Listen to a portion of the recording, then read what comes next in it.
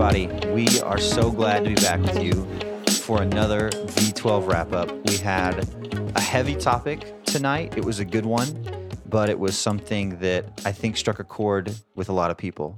So I'm here with Lucas, and we're going to break it down a little bit.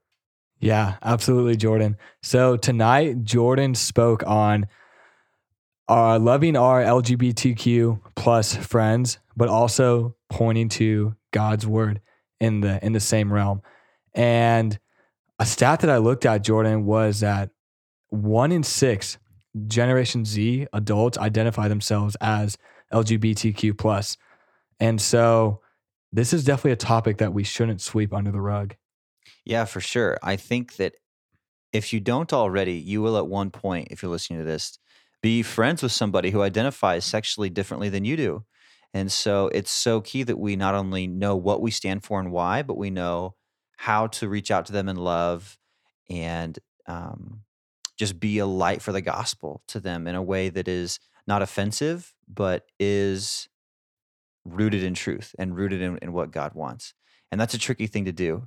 I think that sometimes, the question tonight was, I think it was labeled, "How do I love my LGBTQ friends while still holding true to God's word?"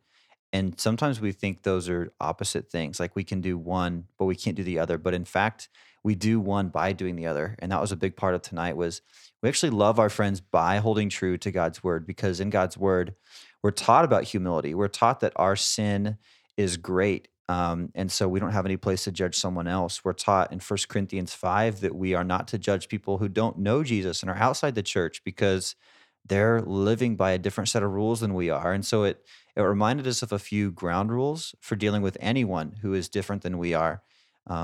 But it also encouraged us to love them and to engage in life with them and lean into relationship with them, because that's what Jesus does for us. It's what he did for us even before we knew him. And so that's what we're to do with others. And so that was kind of the meat. Lucas, was there anything that stuck out to you that you're like, man, that's something that students need to hang on to?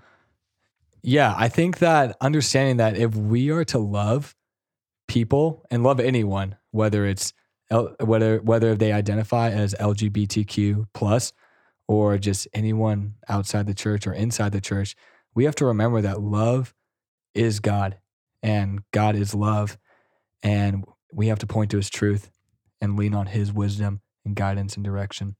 That's so good that you said that, because so often we feel like the most loving thing to do for our friends who don't know Jesus is just to tell them that they're okay or the way they want to live is just fine and they'll be all right. And we think that by confronting them with truth or by telling them what Jesus has to say, that that's actually a really hateful thing. But in reality, we know that we have a creator who designed us to flourish a certain way, and we live life to the fullest when we live it in Jesus. And so actually the less loving thing would do w- the less loving thing to do would actually be to keep our friends in the dark about that and to not let them know the reason for the hope that's within us, like First Peter 3 says. And so I don't I don't want students walking right away thinking, I'm going to be friends with with my friends who don't know Jesus, and then I'm going to kind of hit them with the gospel one day, and it's going to be this really ugly thing, because that's not the truth. The truth is that if you present the gospel in a way that is true and is true to you, it's that, hey, I was living life not to the fullest. I thought I knew my own way, and then Jesus stepped in and showed me what true life really was, and now I get to live in Him.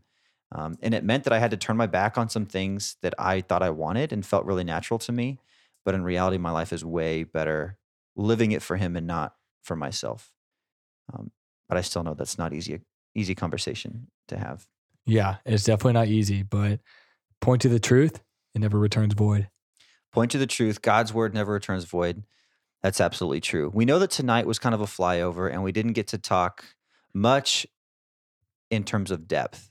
But what we want to do is come back to this topic more and give students a chance to ask questions and to discuss, because we want this to be a conversation. And so we look forward to doing that in the future, and we will let you know more about that as the time gets closer. But for now, man, go out and love people, and don't just be around people that you are comfortable with. Go mix it up with people who don't believe the same things you do and don't live the same way that you do, and be the gospel in a friendship with them. And when possible, when the opening is there, take your shot and verbalize the gospel to them and share the good news of Jesus, because that's the most loving thing that we can do with our friends. Do you agree? Yes, absolutely, Jordan. Absolutely. Okay, guys. Hey, we're so glad you're with us. We hope this starts some good conversations. Like I said, that book that I mentioned in my message, I'm happy to get it for you if you'd like it. So let me know about that. But we want to equip you. We want to encourage you. We want to remind you of truth and make sure you're rooted in it. And so we bless you to go out and be all those things this week. And we'll see you later. See ya.